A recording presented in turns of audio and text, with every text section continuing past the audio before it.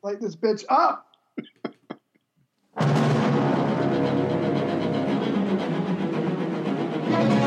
A short time ago, an American airplane dropped one bomb on Hiroshima.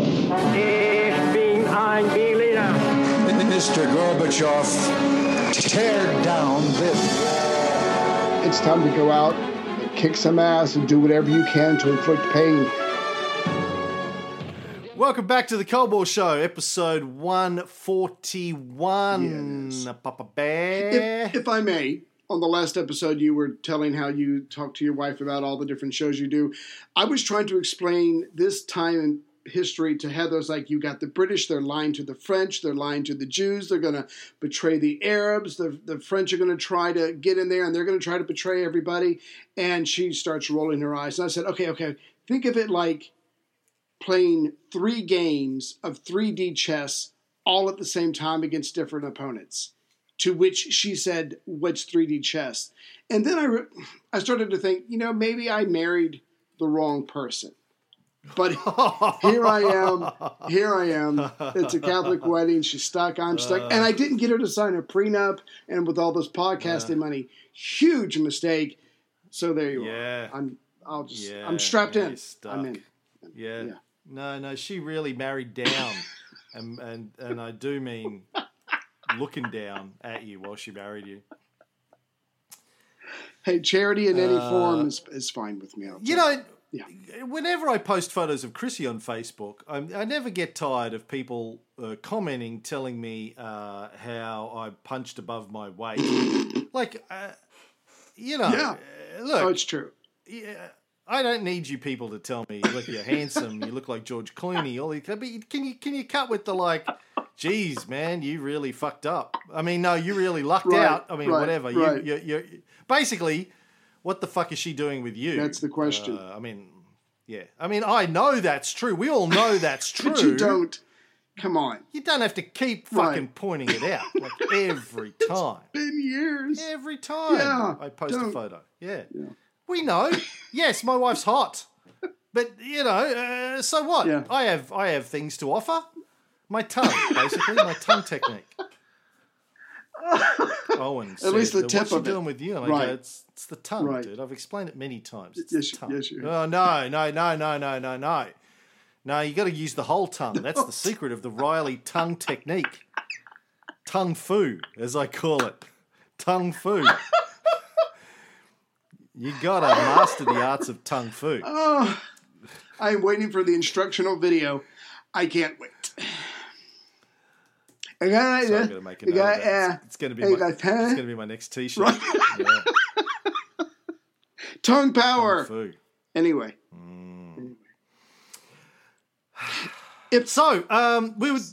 We're talking about the British reasons for setting up a British protectorate under white people in Palestine, right, to protect the Suez Canal. And I played a clip in the last episode from Lawrence of Arabia where Lawrence is saying to General Edmund Allenby, along with Dryden, I've told the Arabs that Arabia is for the Arabs after this. And they're like, really? Yes, sure. Yes, because I'm not a politician. Yes. Whatever. And if I could add a wrinkle to that, I'm not going to jump ahead, but just add a wrinkle to that. So I think it's the first time that there's a conference of the Zionists after the declaration, after the Balfour Declaration. And this is in December, I think, 1918.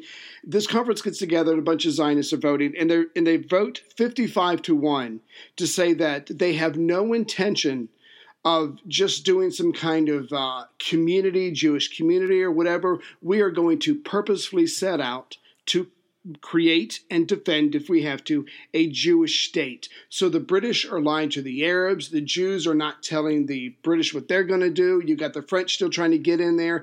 Everybody's lying to everybody. But at the end of the day, it comes down to boots on the ground. Who's there? And as the French are going to find out, if you're not a part of liberating Palestine, you don't get any part of Palestine. Yeah. The British weren't just going to try and fuck over the Arabs. Fucking everybody. It's like an orgy. They're going to fuck over the French as well. Right. Immediately after the British captured the Middle East from the Ottomans in October 1918, under the command of General Allenby, with the support of Lawrence and his Sharifians, Hussein and Faisal and those guys, the British immediately tried to walk back the Sykes-Picot Agreement. They figured, look, we did all the hard work, and the Arabs, fuck the French. It's a bit like Stalin after World War II. Why should I? When they were divvying up Germany. Yeah, or Poland. Why should we share it with the French? Yeah, The French you. did fucking nothing. Fuck the French. Yeah. They just pulled their pants back up. Yeah. Come on. and not even all the way. Now, the Russians, of course, at the end of World War I were busy with their own civil war, so they were out of the picture completely. Right. This whole Sykes-Picot Agreement, Lloyd George, who was the Prime Minister of England still at the time, called it a fatuous arrangement judged from any and every point of view, inapplicable and undesirable. Ooh, yeah.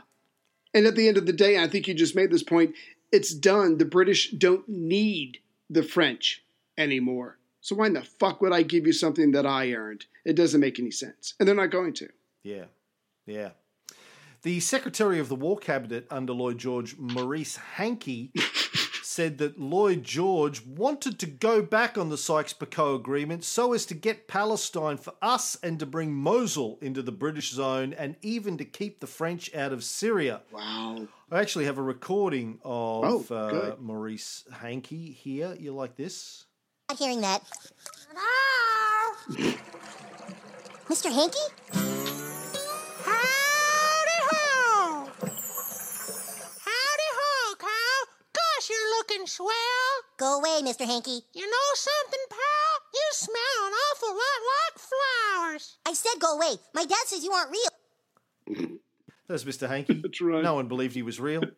So he would just turn up. So the British are going to try to keep the French out. They're going to go back or try to go back on the Sykes-Picot. They also want to bring Mosul into the British zone and keep the French out of Syria. And I'm thinking, with friends like that, I mean, do you need enemies? Because the British are just like as crazy and as tumultuous and as many deaths and as expensive as the war was.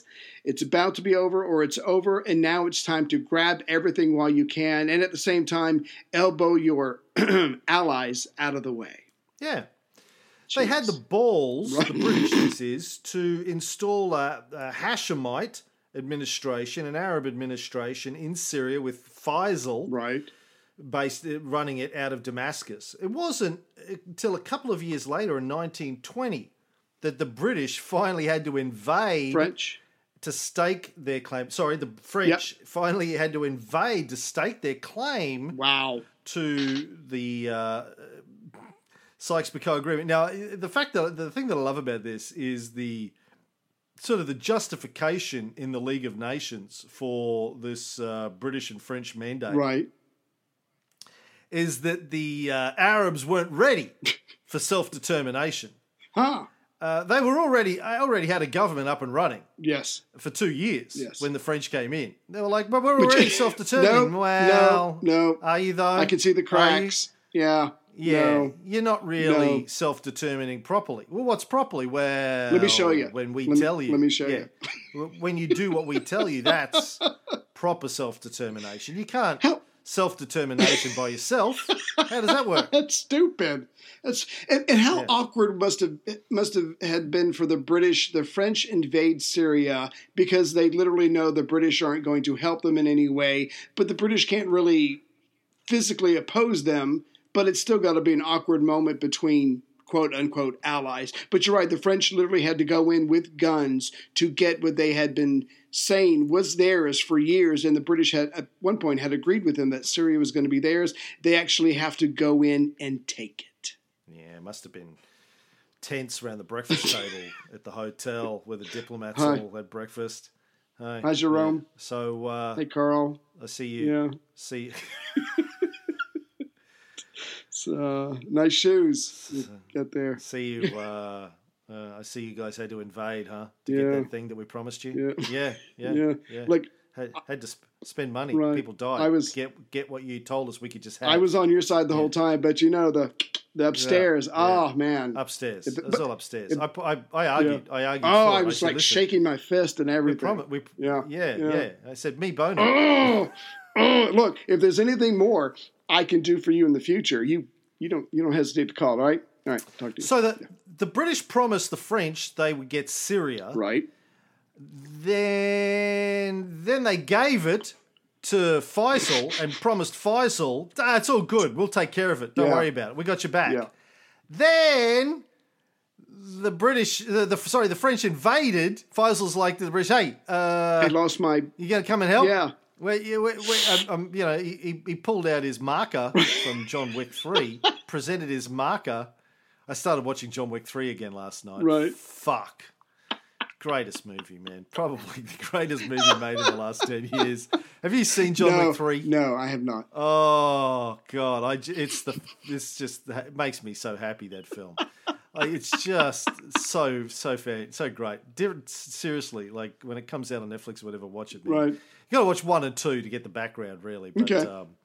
it's just so great. Anyway, they presented their marker, and the British were like, Is there? sorry, that's expired. Yeah, look at the There's- date on there on the back. well, there's no date. No? There's no date. Oh.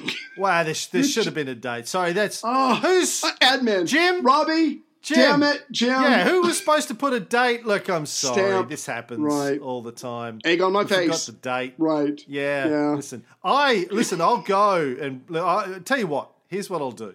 I'll go and talk to the boss Right. for you. Would you like me to do that? I'll go talk to the boss. Yeah, please. Yeah. And then they would walk outside and just have a conversation with Jim. Like just stand here for sound sound angry. Mumble. Well, I'm going to go. Rah. But it's not their fault. There's no date. That's the rule. But come on, man. Like, do no. Be cool. They go back. Come They on. go, Oh, I'm sorry, King Faisal. I went to bat really- for you. Oh, I really went to bat. Yeah. Like I probably jeopardized my lost own. Exactly. Yeah, I'm out. Lost points. She goes, Shit. oh shit, I'm sorry. I didn't want that to happen. I'm sorry. I mean, it's not your fault. Like, I feel so I do. bad. Oh. Like, no, it's okay. Yeah. It's okay. It's not your fault. Like, you tried. You did your best. Like, it's not. It's just You just work here. Right. I get. I do. I'm not even supposed to be here today. it's my day off. I just came in to yeah. get my check. Just came in. Yeah. It's just a throne. I'm sure I'll get another one. Don't worry about it. Thank you for everything you. And he walks out. And he did get another one. They said, look. We looked around. We Yeah. all threw in. We took a. Yeah. We took Past the hat. Past the hat, yeah. we got this other one in Baghdad Right, for you. here. It's not as nice. Not as nice Not as as the one swanky, in but Damascus, still. yes. So the French came in 1920, crushed the Arabs, Yeah. ousted Faisal, who ultimately ended up in Baghdad, where the British declared him king of Iraq. He said, "What's Iraq? Oh, look, Whatever you make it. Yeah, Because I don't know either. We just own it. it is whatever you want it to be." Look, Churchill got drunk. That's and, yeah. Yeah. He was trying to write, I rock, Right. R-O-C-K. Woo! I just create fucking countries and 10 o'clock in the morning. I am a 3 god. bottles of champagne for breakfast. Right. I rock. And people said, how do you spell that? Oh, I don't know. Spell it however you want. Fanatic. Like, all right. Fanatic. I guess it's probably Arab. I don't know. Yeah. I don't speak Parsi. We'll just... Yeah. That's how it came up. Which he ruled under British protection Yeah. until his death in 1933. Yeah. And then that all bad. worked out well after that. So the British controlled Palestine, and they still thought the Arabs wouldn't mind. Like the basic view of the British was, look, you're getting this, Yeah, you're getting look at that. Look we all got rid over. of the Turks. Yeah. Yeah, okay, look, we're ruling you now, and the French, but that's better than the Turks. At least we're not Turks. Yeah. What have you got to complain about? Okay, we're going to carve off a tiny little bit of land A sliver. for the Jews. A sliver. A sliver. Like in the deli. Like 700,000 of you live there, but that's what? Who cares? It's okay. You're getting everything. Everything You're getting all else. the rest of it. Why do you want this? Well, because it's ours? Well, is it though? Is it? Let's ask ourselves that. It was the Turks. It wasn't really yours, Right. let's be honest. And there's British guns on it now.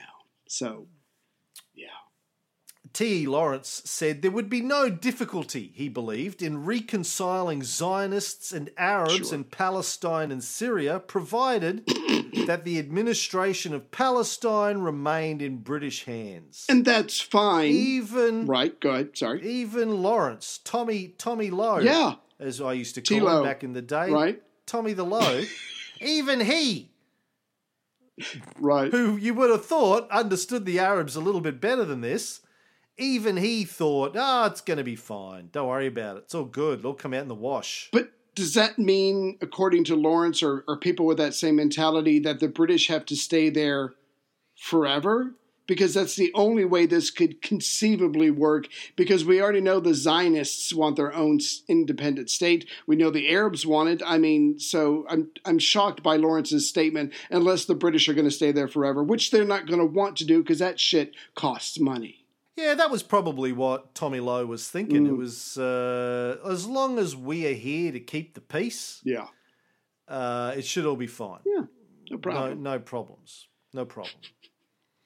Yeah, all they had to do was accept. They get everything else. It's like a divorce. Like, okay, like I'm giving you the house. Right. Just let me keep the BMW. That's all I want. Is And the just, I want to give babysitter. my BMW to the give the BMW to the Jews. Because that's what started the whole thing. Anyway, so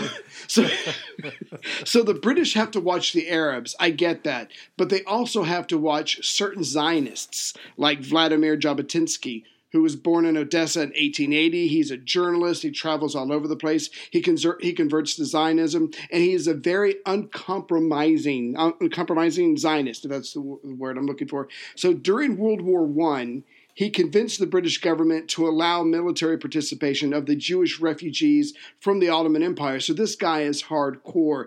This guy is not going to back down. He's not going to compromise. And as we're going to see later, he doesn't take shit from anybody, not even the British.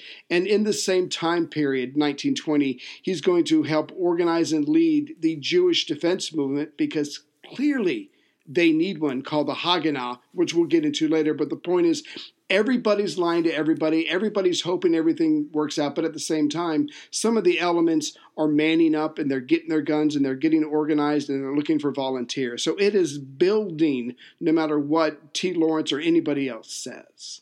Yeah, as we've explained in earlier episodes, this is the era of nationalism. Yes. The Arabs are breaking away from the Ottomans, and they want feel it. Arab lands to be in Arab hands. Yeah. That was actually a T-shirt they had at the time. Arab lands in Arab hands.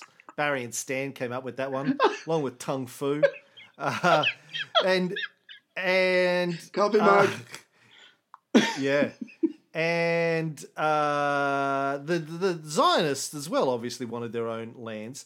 So these guys, neither the Zionists nor the Arabs really believed that it was going to work out. So they all started to arm up and get ready for a long war. Now, Weizmann, who we mentioned in an earlier episode, headed up the first British Zionist delegation to Palestine, went and met with Ronald Storrs, etc. Right. When he did that, he didn't even bother to meet with the Palestinian Arab leadership. He didn't come and go, listen, hi. Hi. I respect just you. wanted to introduce myself. Yeah, shake your I'm hand. the guy that's organised all of this, Right. taking your lands. Yeah. Yes, I did invent a new way to make TNT, and I've got some here just in case you get uppity. I'll use it, baby! Yeah, he thought the Arabs were dishonest, uneducated, greedy, unpatriotic, and I mean, yeah, he doesn't think much of them, even to the point of not meeting with them. So this is not going to go well. This is not going to go. They're unpatriotic. What? They say Zionism. they want. They're unpatriotic to who? You are the worst Zionist, you Arabs. Go ahead. You didn't even fight for the Ottomans during the war when the You fought Ottomans were against them. oppressing you. You're Right. so unpatriotic. Jesus Christ. But he and King Faisal, Yes. not a Palestinian, obviously, did come face to face on June 4th, 1918. Right. The British had sort of put the thumb on Faisal to accept Yes. Zionism. Yes. And he kind of agreed at first conditionally. This is still when he's in Damascus, and Right, he still in believed that the yeah. the British were going to keep the French out of Syria. Right. So it was kind of this quid pro quo Playing the game. that you say, okay, Yeah. I'll accept Zionism in Palestine if you keep the French out of Syria. Right. The British were like, deal. Done, son. Shake on it. Yeah. Not that it matters, because as we saw, like you just said a couple of minutes ago, the French are going to invade Syria. They're going to kick Faisal out July 25th, 1920. So now that the quid pro quo has fallen apart, isn't Faisal now free to say all the anti-Zionist things that he's probably been thinking and wanting to put out there? Now he can just put it out there because in some ways he's got nothing to lose. Yeah, well, and it's not his territory anymore. Exactly, good point. You know, when it was his territory, then he had some involvement in trying to Right. keep the peace. Now he's just When he gets bitching. kicked out, Yeah. not my problem. So early in 1920, after the Paris Peace Conference, where Faisal had actually argued for Arab independence, he was quoted as saying that Jews were welcome as refugees in Palestine under either a Muslim or a Christian government. But if they claimed sovereign rights in the country, I foresee and fear very serious dangers and conflicts between them and other races. Damn. Now, when he said that, the Zionists panicked and organised for the American jurist Felix Frankfurter. Yeah. I think I've got a clip of Felix Frankfurter. Say, do one of you guys know how to Madison?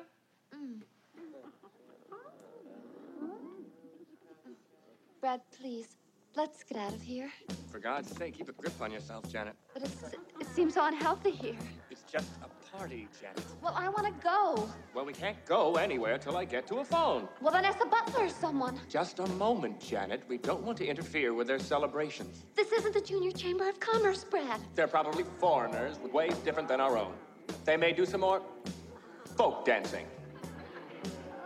Look, I'm cold, I'm wet, and I'm just plain scared. I'm here. There's nothing to worry about.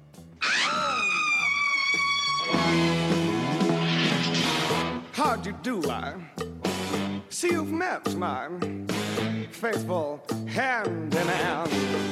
He's just a little brought down because when you knocked, he thought you were the candy man. Don't get strung out by the way I look. Don't judge a book by its cover. I'm not much of a man by the light of day, but by night I'm one hell of a lover. I'm just reminds me of Vegas for some reason. I don't know why. Cross-dressers. Frankfurter, Yeah. Felix Frankfurter. He was a non-practicing Jew, later a Supreme Court justice, helped found the American Civil Liberties Union. Yeah. They asked him to go talk to King Faisal.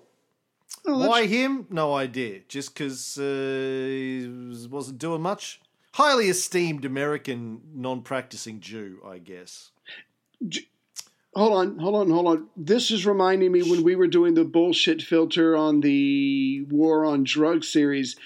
Isn't he the guy that stands up to Anslinger and is able to put him in his place? He's one of the few people, probably because of his position, was able to stand up to Anslinger. I'll have to look through my notes, but I'm like 99% sure this is the guy that is able to win a small victory against Anslinger, and but obviously it didn't change the course of history, but he had his moment in the sun facing that douchebag. I don't know about that, but yeah, he was like an advisor to FDR, very, very sort of influential, powerful guy. Let me see. Dan Bound mentions him in Smoke and Mirrors. See what he has to say. I thought the name was familiar too. That's not coming up. Anyway, oh yeah, it is. Oh, Justice Felix Frankfurter. It is a fair summary of history. Oh, no, this is quite. It is a fair summary of history to say that the safeguards of liberty have frequently been forged in controversies involving not very nice people. Okay, there you go. Yeah. That's a quote from Justice Felix Frankenfurter. Yeah. Let's talk about the letter that Faisal wrote to Frankfurter that appeared in the New York Times in March of 1919, where Faisal wrote, "We Arabs, especially the educated among us, look with the deepest sympathy on the Zionist movement. We regard the Zionist proposals submitted in Paris as moderate and proper. We will do our best to help them through. We will wish the Jews a most hearty welcome home." That sounds nice. This, of course, is when he's still in Damascus before the French kick him out. Playing the game. Yeah. But in May 1920, he appealed to Britain to give Palestine to its Arab inhabitants. He wanted control over Palestine. And then in January 1921, after he'd been kicked out by the French, he told British Foreign Office officials that Palestine had in fact been included in the Arab state area. In the McMahon-Hussein correspondence, he said the Arabs had always regarded both Palestine and the hinterland of Syria as being covered by the pledges. Remember, we talked about this. It was kind of loosey-goosey, the whole McMahon promise. It was like, you get everything south of the line. And they were like, all right, well, boom, that includes Palestine, I guess. Doesn't it?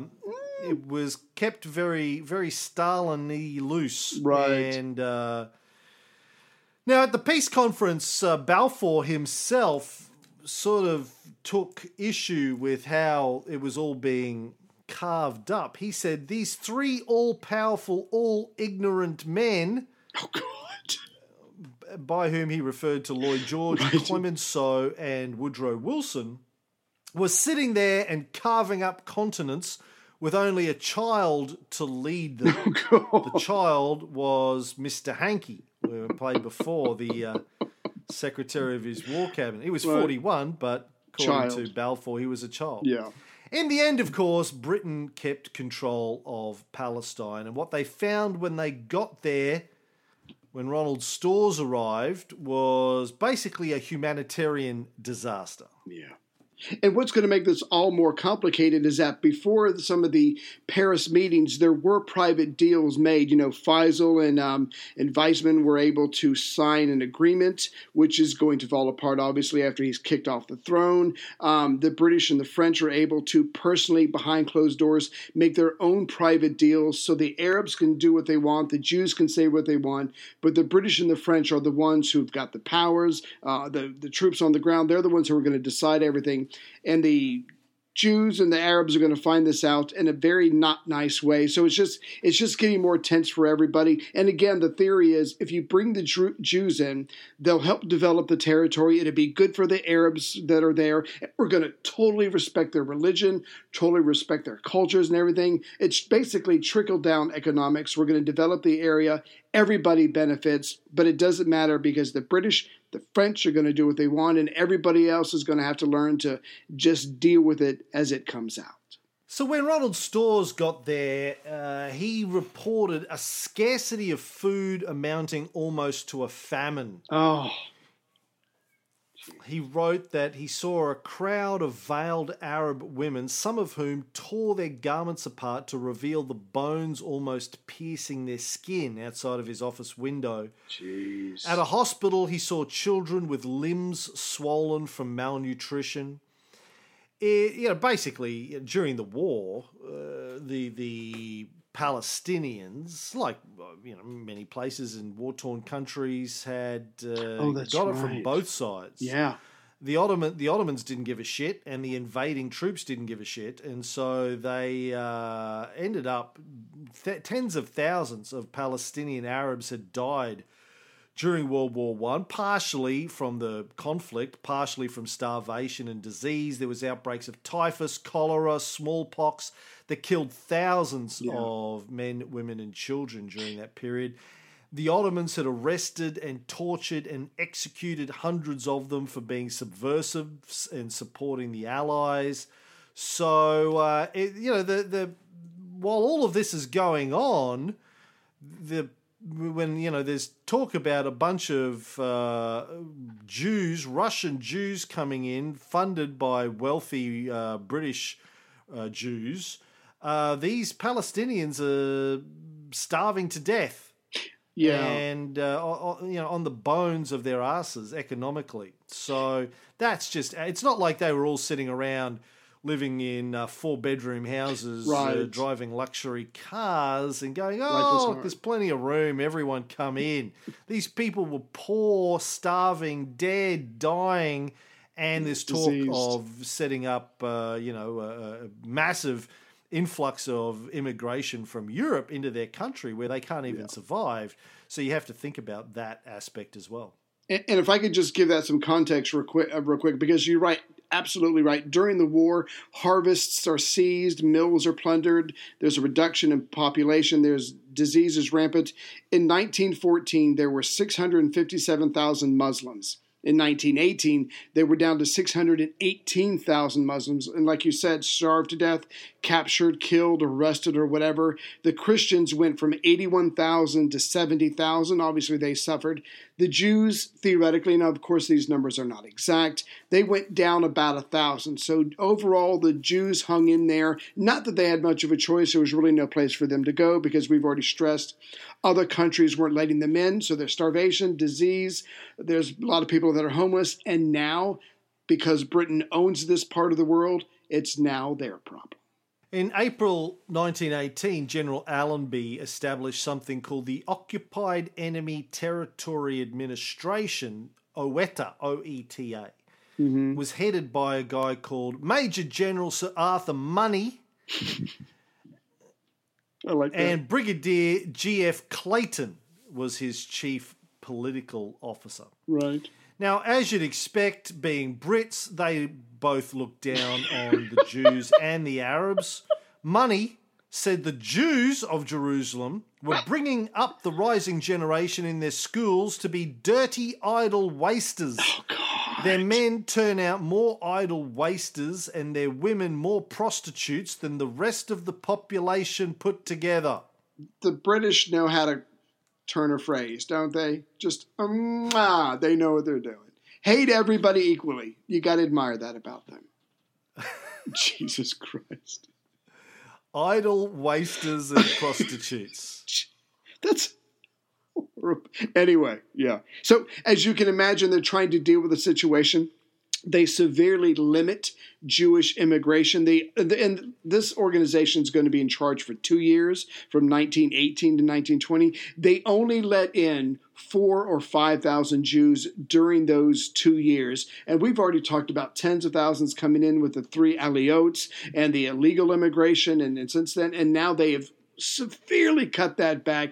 This is obviously going to be pissing off the Zionists, but during a war, there's not much you can do about it, certainly after the war. But it's just upsetting the Zionists, who are in some ways absolutely powerless to take on the Brits, at least for now.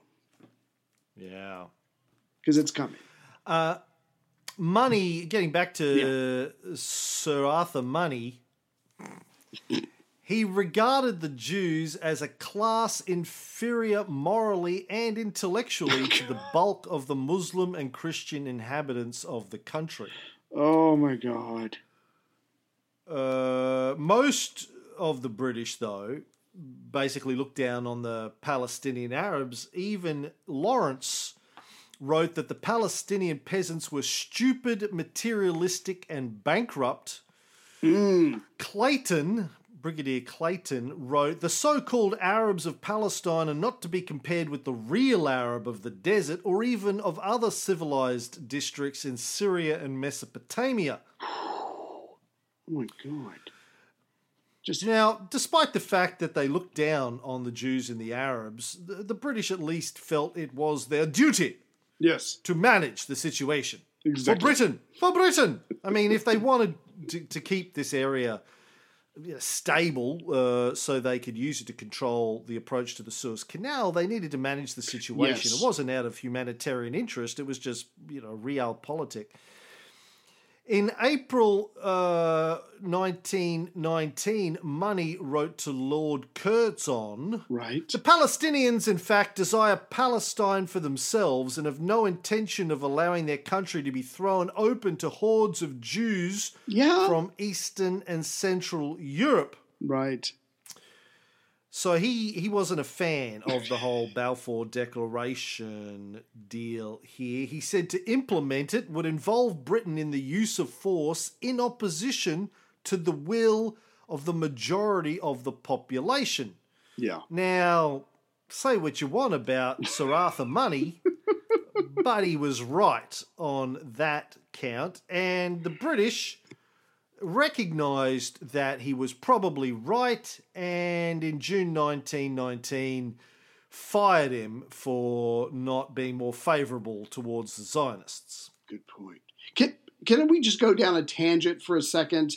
I read this and I'd never heard of this before, and I wanted to see if you have. All of the different ways that the local, everybody who was in Palestine, when some of them, as you said, were being tortured by the Turk authorities or whoever was there at the time. I had never heard of putting boiled eggs that are still hot under the arm and placing them securely under the armpits as a form of torture. Had you ever heard of that before? I know the armpits are very sensitive, but I'd never come across that particular form of pain before. No, that was fascinating. There was needles. We all get the needles. We've all had needles, and pulling fingernails out. But I was thinking, why not just take a rock, throw it in a fire, get it really hot, and put it under the armpits? But why do you have to an egg? But anyway, that was one of the forms of torture that was being used. Anyway, then you make them eat. Did you make it? It smells until they get kind of. Funny. Yeah. They get constipated. They eat lots of eggs. They get constipated. And then you stick a hot egg up their butthole. Right. So, I've got a cure for the constipation. Hot egg up the butt. Just when you were mentioning the OETA, Occupied Enemy Territory Administration, we don't have to go into this too much, but it was supposedly, I think they had the British and the French military in there, but I think it might have just been military officers. I don't think there was too many French troops laying around in this area at the time. But I was fascinated when I read it. Like you said, they hated the Arabs, but they also hated the Jews. They thought the Zionists were too close to Bolshevism. And so obviously that wasn't never going to fly. They thought they were horrible people, that kind of stuff. But what I found interesting was that the Zionists, and they should have checked with Stan and Barry over this, but they didn't. They would tell these bold-faced lies. They're like, again, look, no, you've got it all wrong.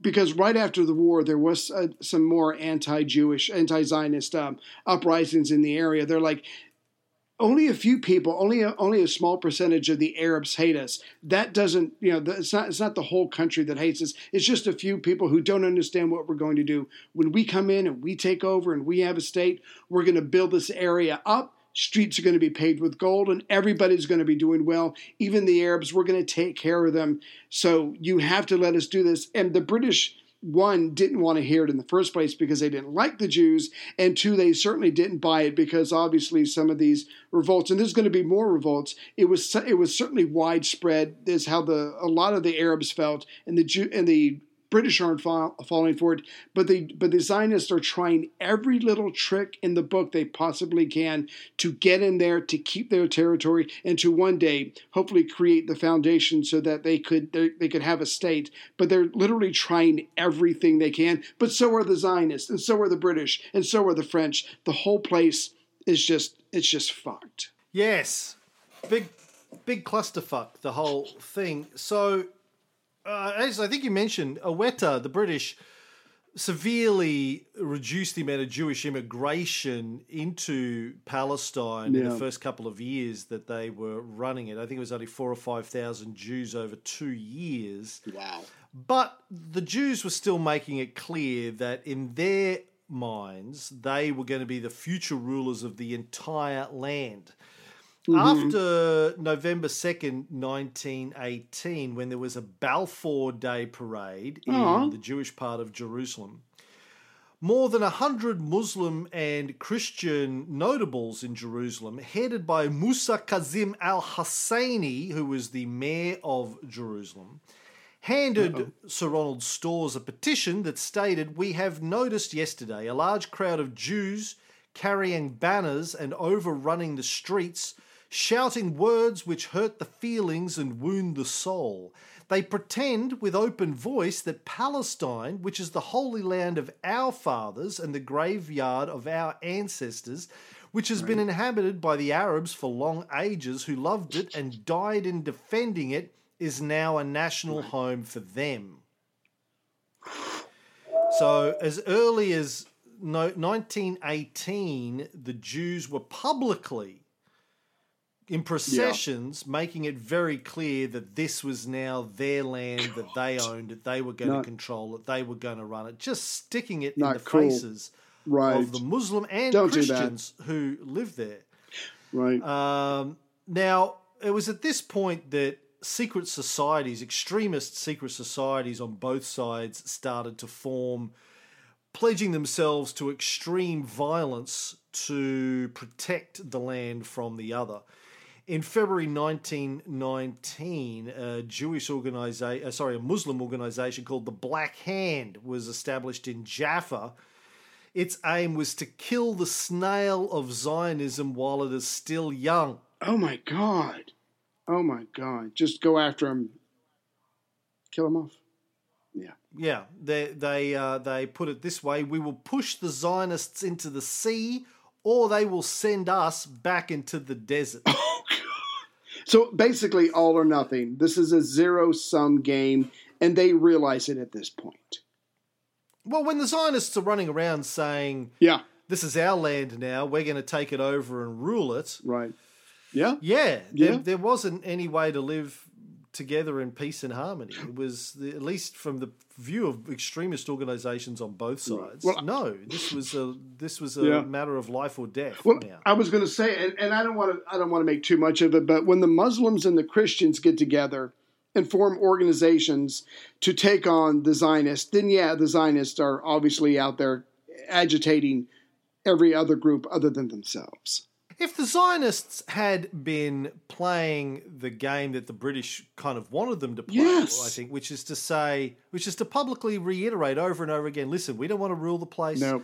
We just want to come and live here in peace and harmony with the Muslims and the Christians. British territory. And by the way, most of us are atheists anyway. So, all good. That's all good. We just want to live here in peace and harmony. We don't care who the government is. We don't care who the rulers are. We just want a place where we're at least acknowledged in the Constitution, in the laws of the land, that we can't be oppressed, that we'll be looked after, it'll be fine. That's all we want. But of course, if you think of, if you're a Russian Jew, this period, this is only like 40 years after the pogroms in Russia and after centuries and centuries of pogroms everywhere. You probably don't believe that kind of live and let live agreement will ever work. Eventually, it's going to come. They're going to come after you. Yeah. It doesn't matter what the Constitution says, what the laws say. Eventually, they're going to come after you because, anti-Semitism ran deep.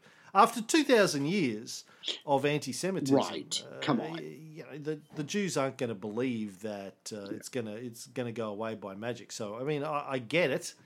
But that doesn't mean that it's any easier for the Arabs and the Christians to live with that, that live there already. But, I was just going to say real quick, but that's okay. The Americans are going to come on the scene. 2 Americans are sent in. It's going to be called the King Crane Commission.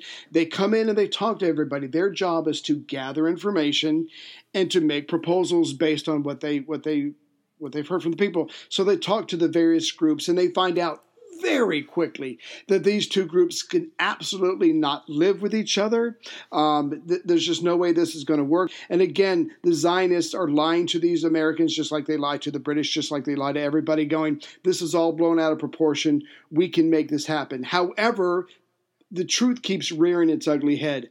Moshe Chertok, who was Ben-Gurion's chief aide and who's going to be the future foreign minister of Israel, is saying at this time, and I think he might have said it to the Americans, I'm not sure, but he's certainly saying it to the other Zionists. He said, we have forgotten that we have not come to an empty land to inherit it, but we have come to conquer a country from a people. that inhabit it. So let's not forget that we need to get in here, kick these people out, take over, because that is the only way it's going to happen. So you're not going to be surprised that to hear that the King Crane Commission recommended incorporating Palestine into Syria and to make it an independent Arab state, which is what the Arabs have been saying all along. Believe it or not, the British and the French completely, but they thank the Americans, but they completely ignore this proposal. Thank you very much for your suggestions, now, but off. get fucked. Yeah. Now, officially, the Zionists in public kept trying to downplay the bad relations with the Arabs, saying it's only a small fringe group of Arab troublemakers. Radicals. Listen, radicals. Yeah. It's all going to be fine. It's all good. Like, we're good. They're good. Really, it's fine. Good. Nothing to worry about. It's all good. But in private, they recognised that this was a major problem. David Ben-Gurion, later to become the first Prime Minister of Israel, gave a speech to the Va'ad Zmani, the sort of main governing body of the Yishuv, the Jewish settlements there. He said, "Everybody sees a difficulty in the question of relations between Arabs and Jews, but not everybody sees that there is no solution to this question. No solution. There is a gulf and nothing can bridge it. I do not know what Arab will agree that Palestine should belong to the Jews. We as a nation want this country to be ours. Yeah. The Arabs as a nation want this country to be theirs." He said that in June of 1919. Damn. So, as his aide Shertok said, look, this is a binary situation. Yeah. We want it as ours alone. They want it as theirs. And there's no way around it. One of us is going to win. There's going to be a winner and there's going to be a loser. Right. But all this is talking, all this is words. The Arabs have been giving their words. Now it's time for action. So because of all this tension that's been building up, the area known today as the Galilee Panhandle, which is north of Lake Hula, becomes a no man's land. It's between the British and the French zones of occupation. It becomes this no man's land. It's lawless. The locals out there, or the Bedouins or whatever, if you go out there, there's a good chance you're going to be attacked. But the point is, tension is building, and this is becoming the zone in between the French, who are trying to crack down and control Syria, and the British, who are trying to hold on to Palestine. Yeah, but before we get to that, I just want to talk about the Syrian National Congress that took place in Damascus in May of 1919, when the Arabs got together to basically talk about the future of Syria. And by Syria, they meant Greater Syria, not Syria like we think of it today, but the old Syria. Biggin. Which would be a combination of modern Syria, Lebanon, Israel, Palestine, and Jordan. Keep in mind that this was all part of one land for centuries, and they want it back. They want it back. They want control over it. They want it to be all part of one country with one Arab administration. Yeah. And this Congress was headed by Hashim al-Attasi, a Syrian who had been the governor of Homs and Jaffa under the Ottomans. And when the French finally left, he would later be the first president. In fact, a 3-time president of Syria. Oh, wow. He was the president from 1936 to 1939, 1949 to 1951, and 1954 to 1955. Anyway, in 1919, this first Syrian National Congress issued a report which recommended that there be no separation of the southern part of Syria, known as Palestine, nor of the literal western zone, which includes Lebanon, from the Syrian country. And this is when they still had control of Syria. This is where Faisal was still in control of Damascus, and they declared an independent Arab kingdom of Syria on March 8th, 1920, with King Faisal declared as the head of state. Gotcha. So the Arabs declared, Ottomans are gone, we are now an independent state. Right, that was the plan. Thank you very much. Yeah. Well, it was their plan. Thank you very much. We've had a Congress. Yeah. We've got a king. Yeah. It's all good. Lovely. Yeah. Thank you for freeing us trip home. from the oppression of the Turks. Yeah. Because, nothing worse than... We know that the British and the French think there's nothing worse than people being oppressed. Right. Oh, I hate that. Yeah. And you freed us. Yeah. Thank you. I mean, we helped. Yeah. We lots of us died in the process, but thank you. They helped. Thank you to Tommy Lowe, for his contributions.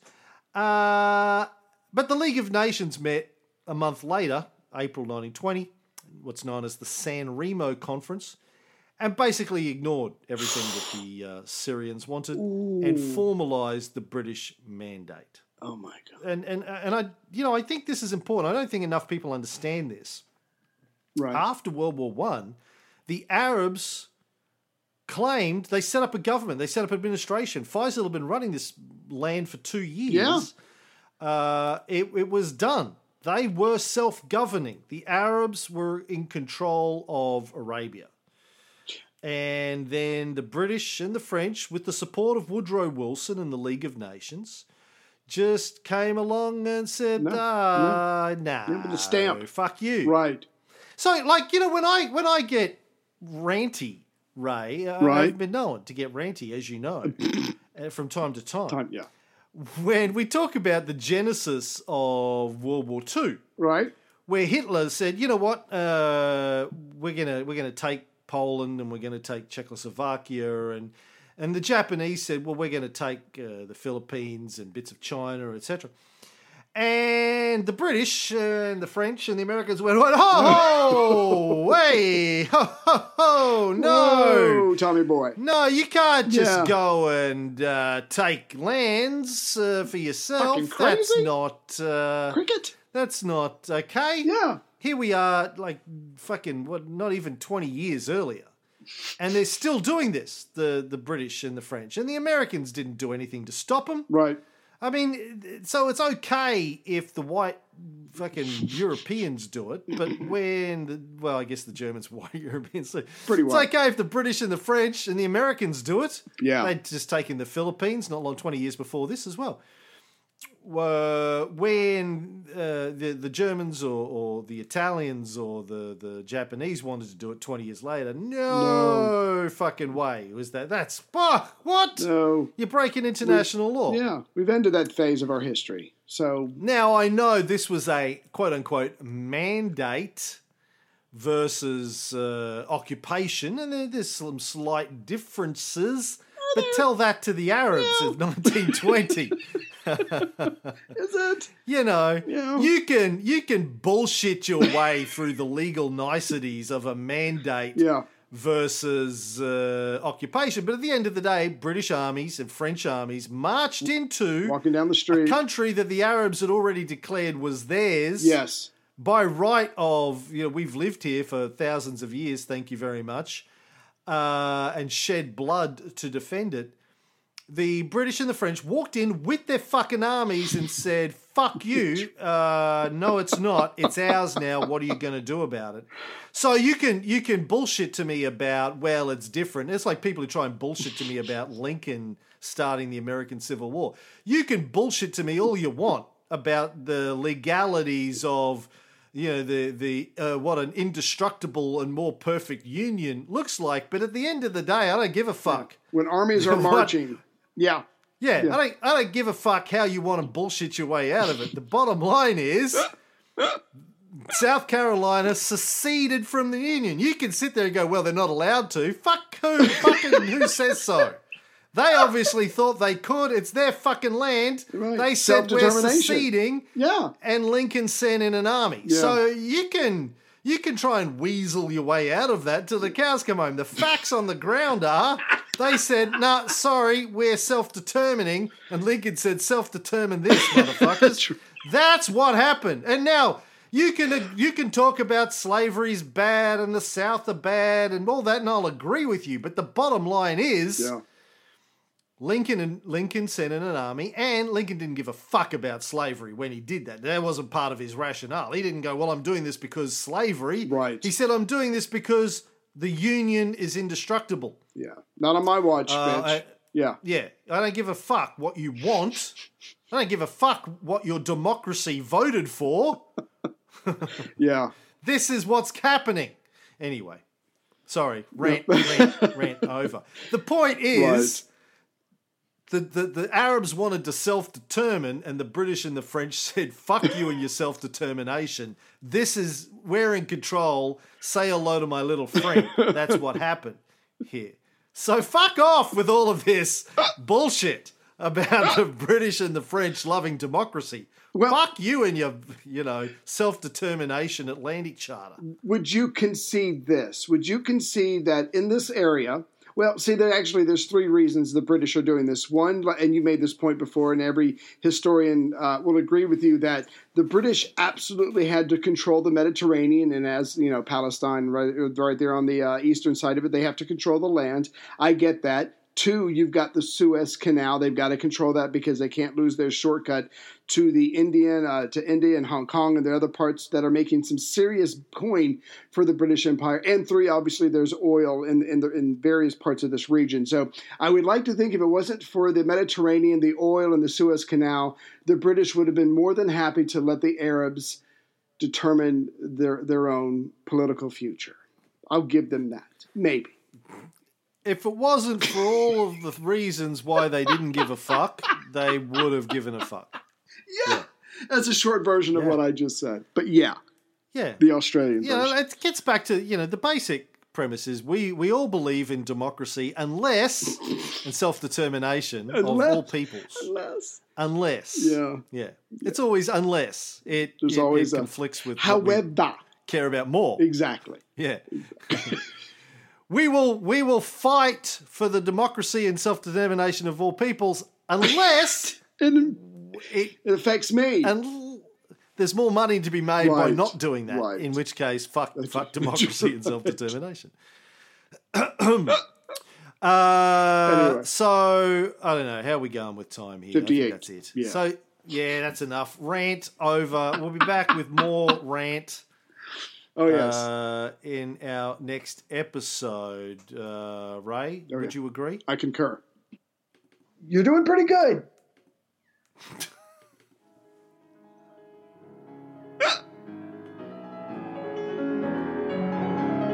I think a lot of people were saying that about Hillary Clinton as well. An iron curtain has descended across the continent. Oh, I'm a pansy. Bit of a cunt.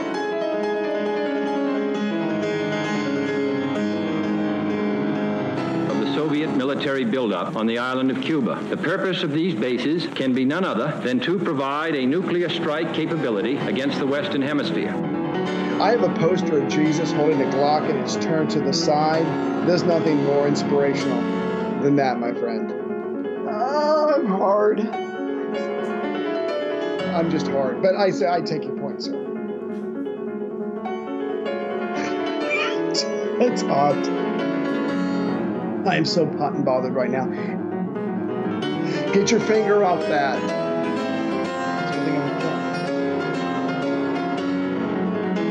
Just tell me you have your pants on while you listen to that. That's all I need to know.